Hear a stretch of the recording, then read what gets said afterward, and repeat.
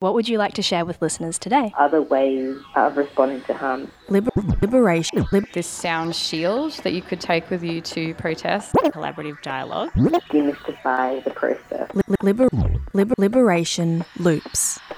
Hi, my name is Carly Beck, and you're listening to Liberation Loops, a series that has been created from both my bedroom and from the 3CR studios on the lands of the Wurundjeri and the Bunurong peoples of the Kulin Nation. This is a series that dives deep into people's practices to challenge the criminal legal system. And through this series, I hope to discover in what ways people are already addressing violence in our communities, and in what ways people are learning to heal from harm. Today, you're going to hear a conversation that I have with Anna Carlson. Anna is a co-founder and organiser of the Brisbane Free University, co-host of 4ZZ's Radio Reversal, and a freelance radio producer, illustrator, writer, and community organiser. She is midway through her PhD, supervised by Dr. Alyssa McCune, Associate Professor Chelsea Bond, Dr. Liz Strakosch, and Dr. David Singh.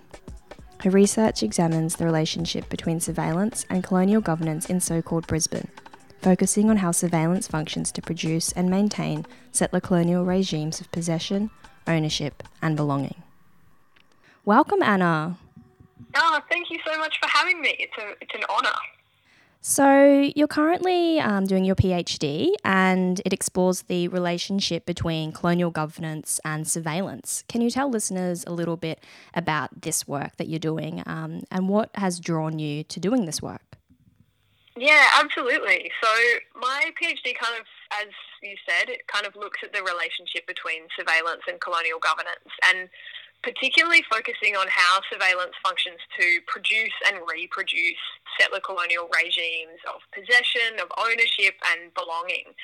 And I do this through a kind of deep investigation of surveillance in my home city of so-called Brisbane on Yuggera country in Queensland. So I'm kind of interested in surveillance because for me it represents this really interesting intersection between a bunch of political and legal processes that I have been thinking and writing and talking about for a few years. So it kind of brings together these legal regimes of policing and incarceration along with normative ideas about belonging, about safety, threat, who is understood as a risk, who is understood as belonging, and then couples these with these kind of ideas about efficiency, about neutrality, about scientific progress and objectivity. So for me, as a white settler who has lived on Yuggera country for quite a while now, thinking about surveillance has also been, like in some ways, about thinking seriously about colonial complicity, about the ways that folks like me, particularly white women, are enlisted through surveillance in the maintenance of colonial regimes. And so, yeah, I think my work kind of sits in that intersection between thinking about the intensification of the carceral state, thinking about dynamics like gentrification and kind of settler nation-building projects, and thinking about how all of these wrap around these kind of rich political ideas of safety, of belonging, and of possession.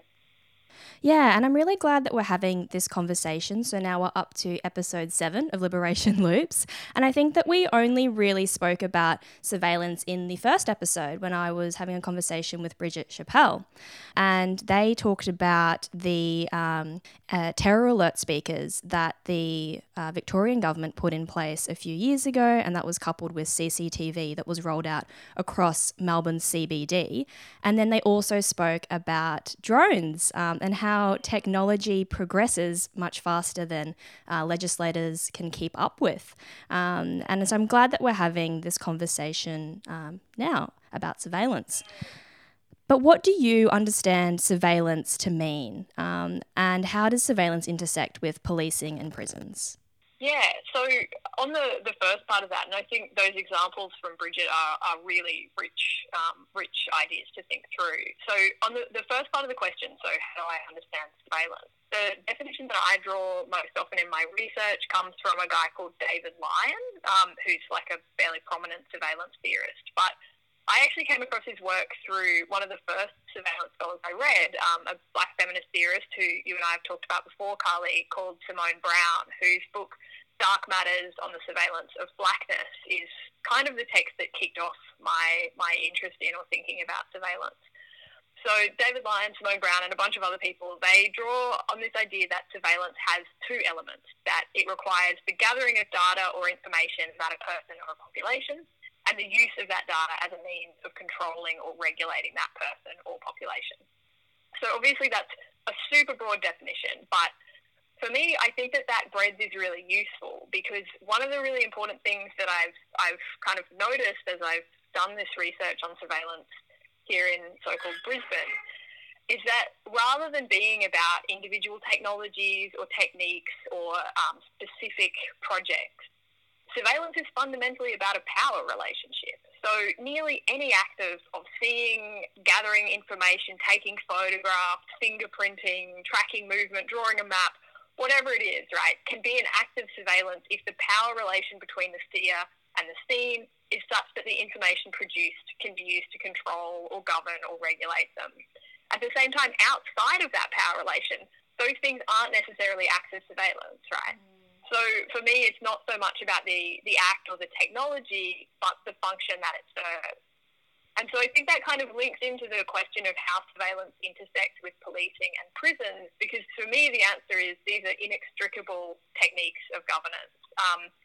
I don't know how deep we can really go here, but one of the folks who's kind of really associated with thinking through surveillance is the French critical theorist Michel Foucault, whose book Discipline and Punish is this kind of deep investigation of the relationship between forms of policing, imprisonment and surveillance and broader technologies of governance.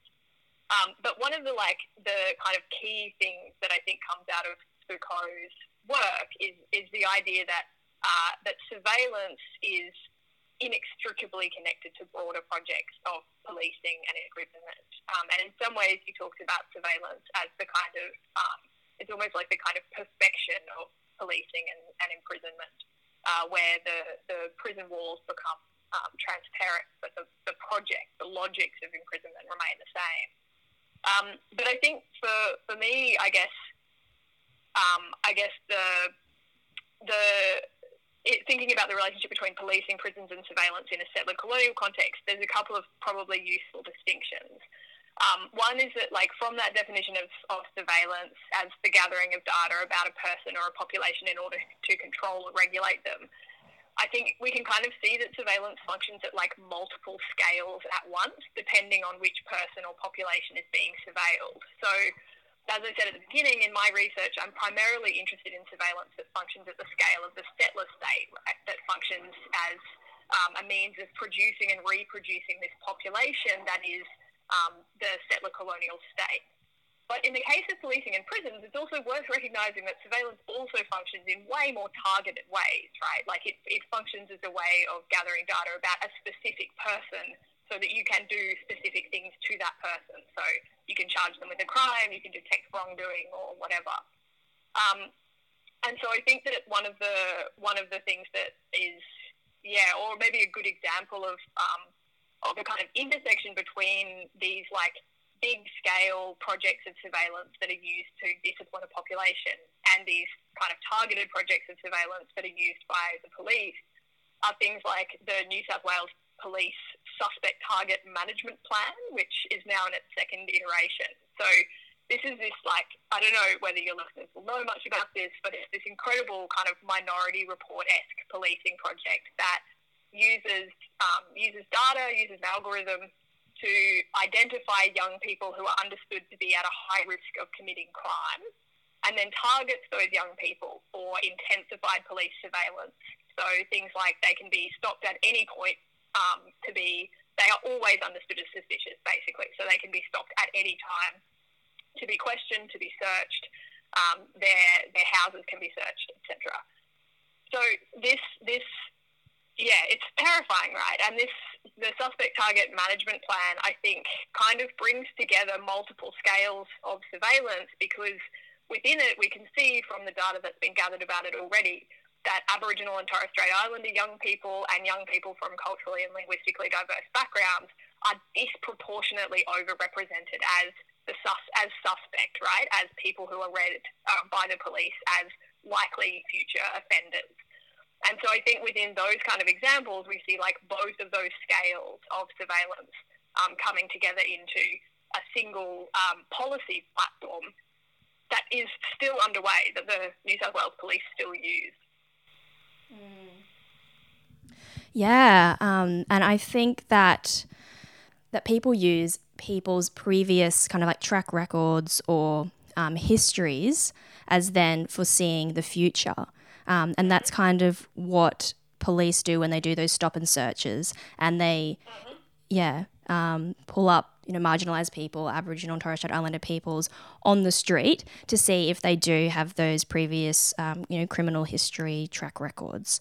And I do see, like the police and also corrections prison officers being the foot soldiers and using technology in these ways to surveil people. Totally. Like, I think that really speaks to the element of surveillance that is really dystopian, because it's often framed as preventative. And so we see this both with stuff like CCTV, like your conversation with Bridget was speaking about. CCTV cameras are often justified by the folks who want to add more of them as being technologies that will help the police to intervene before crimes occur. So that's fascinating, right? Like, what the hell are the police intervening in if no crime has yet occurred? Basically, it means that there is a kind of established idea of what constitutes risk, who is read as suspect, who seems like they don't belong in a space, and the police are called on to remove those people before they become the threat that they are read as always already being. And so I think that element of prevention means that we have to talk about norms, we have to talk about who is constructed as being threatening or dangerous or a threat to public safety. And all of those things mean we have to think about power relations. And now turning to the present, Arundhati Roy in a recent online teach-in said that if we were walking into a surveillance state, now we are panic running into it. What are the extra surveillance tools that the state is using in so-called Australia to address the pandemic? And what are your main concerns with the surveillance technology that is currently being employed? Yeah, so I mean, this is such a interesting and horrifying moment. My very good friend Bryony Walker has a great line about things that are terrible for the world but great for our PhDs, and I feel like this moment has definitely been one of those for me, because the responses to COVID-19 have been heavily reliant on accelerated forms of surveillance. One thing that I think is probably worth noting is that one of the tools that I think we get from critical prison abolition theory is moving away from ideas of good and bad. And I think that's quite useful in thinking about surveillance too, because actually surveillance is infrastructural to policy making. So this idea of evidence-based policy is basically a form of surveillance. So I think that's kind of worth noting, because particularly in conversations about COVID-19, I think we get stuck in this space where people are endlessly saying, yeah, but we have to do this because people are vulnerable to COVID-19, and so we need to address, we need these surveillance measures because otherwise people will get sick. And so I think we get stuck in these kind of moralistic conversations about whether the surveillance measures are justified, rather than the conversation that I'm much more interested in, which is what is going to happen when the pandemic ends. So anyway, that's jumping forward a little bit. But basically, COVID-19 has provoked like a pretty intense acceleration in surveillance, but really just more of the same, right? So we've seen added police presence, the redeployment of folks who were ticket inspectors on public transport to act as kind of essentially as police officers with some limited powers, but to police particularly breaches of the COVID-19 health regulations, as well as seeing like an accelerated graduation of folks from the police academy, so basically a more intensified police presence.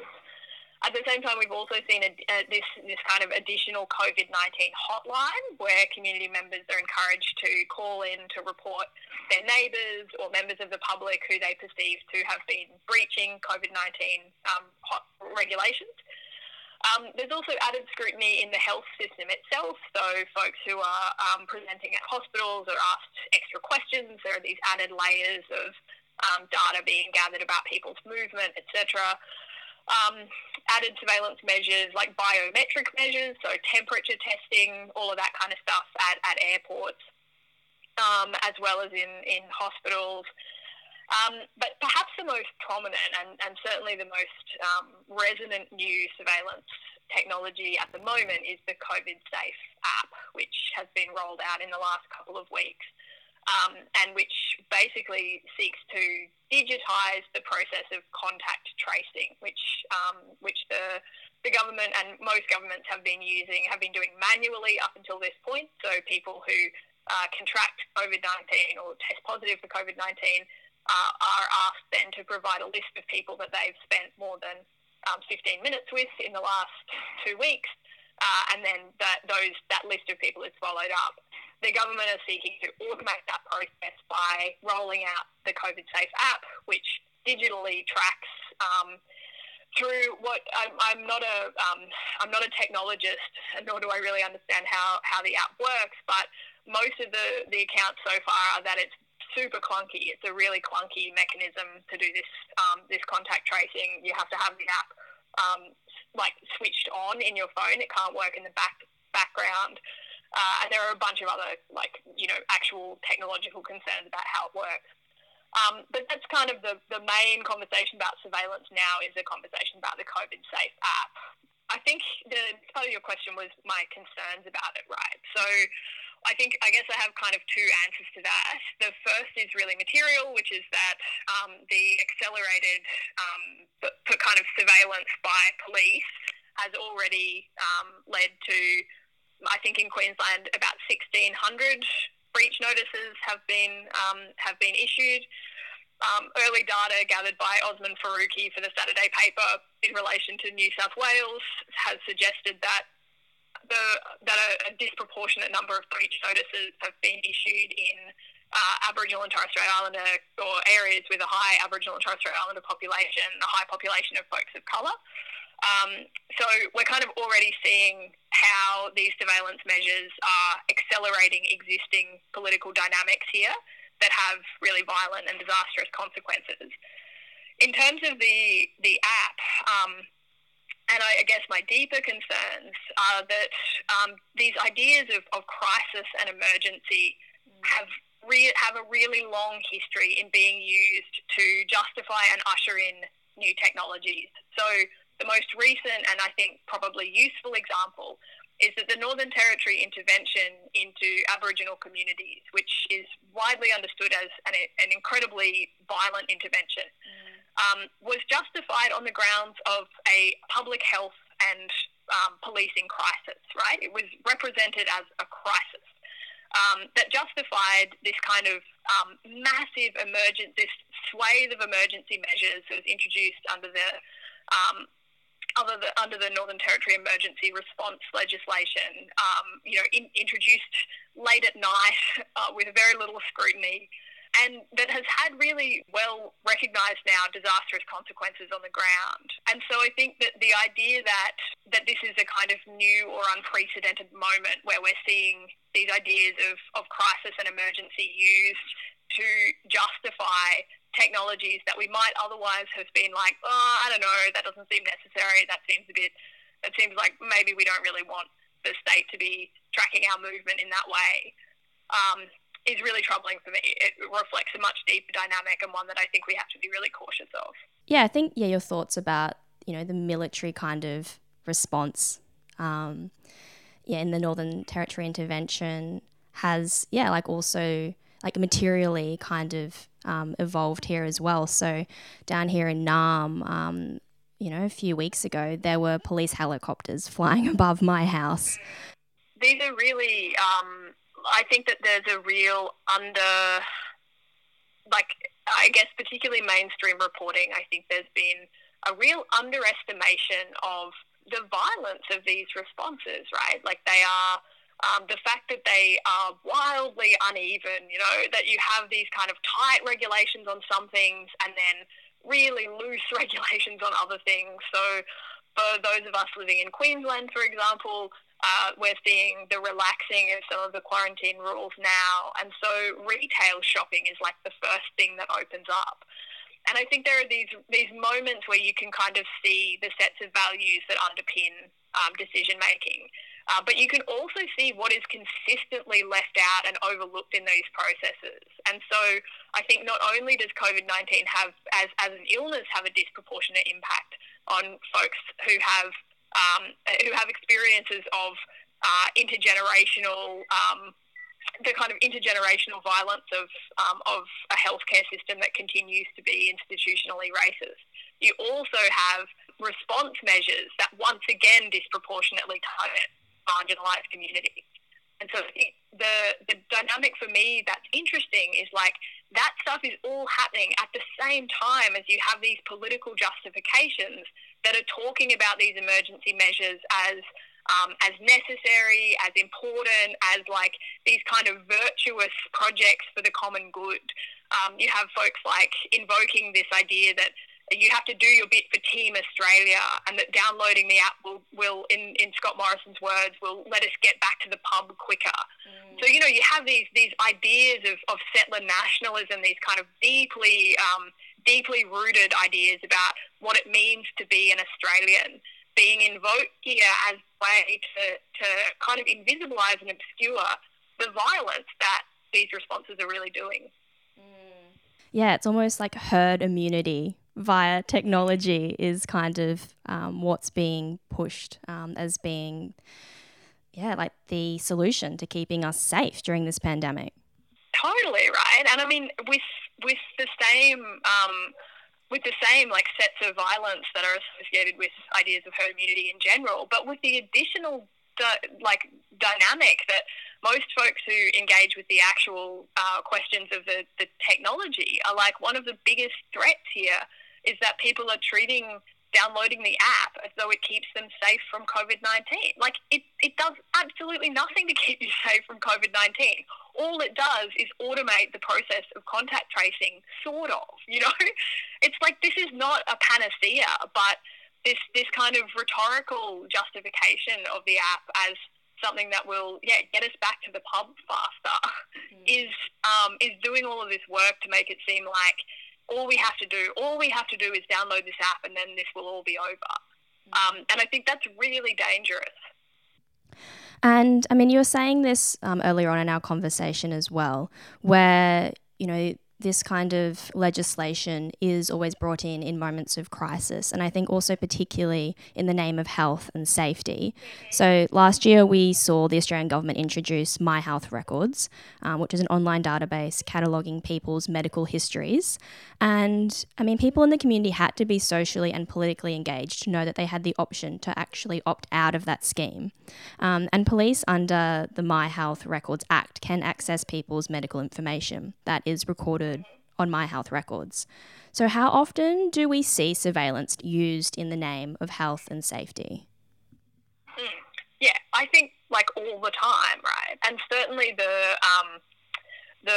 research that I've done tracks the relationship between surveillance and colonial governance in Brisbane historically. So the first chapter of my research looks at surveillance under the so-called Protection Act in Queensland.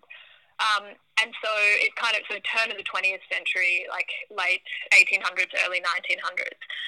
And one of the things that is really striking is that surveillance is represented as a project of reforming the violence that came before it. So this is represented as a kind of progressive move forward into a future free from the violence of the frontier.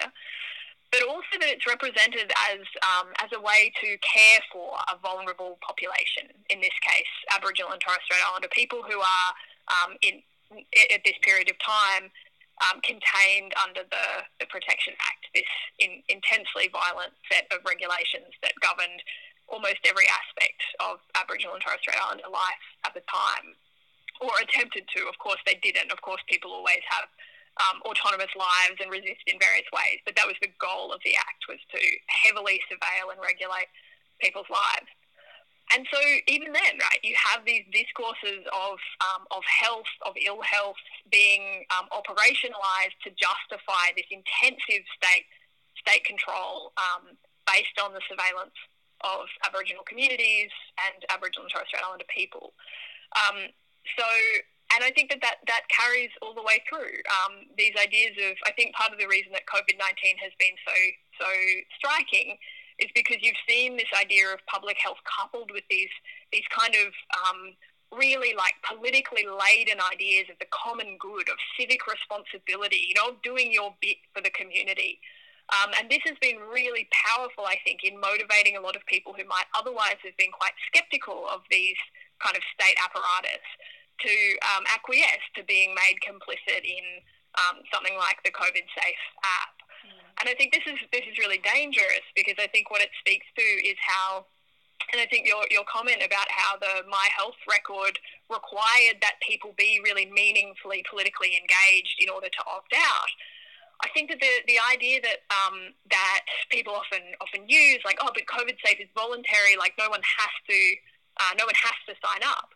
And that's absolutely true.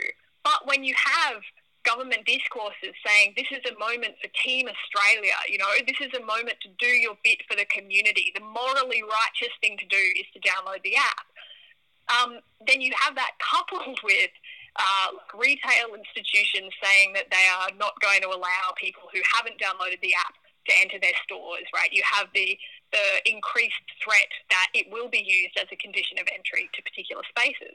Well, then people aren't really, it's not really a voluntary decision, right? It's coercive as hell. Thinking too about how the government is kind of like pushing this on people as being, this is, good. Like what you were talking about before, that discourse that abolitionists push against, where there's a division between good and bad.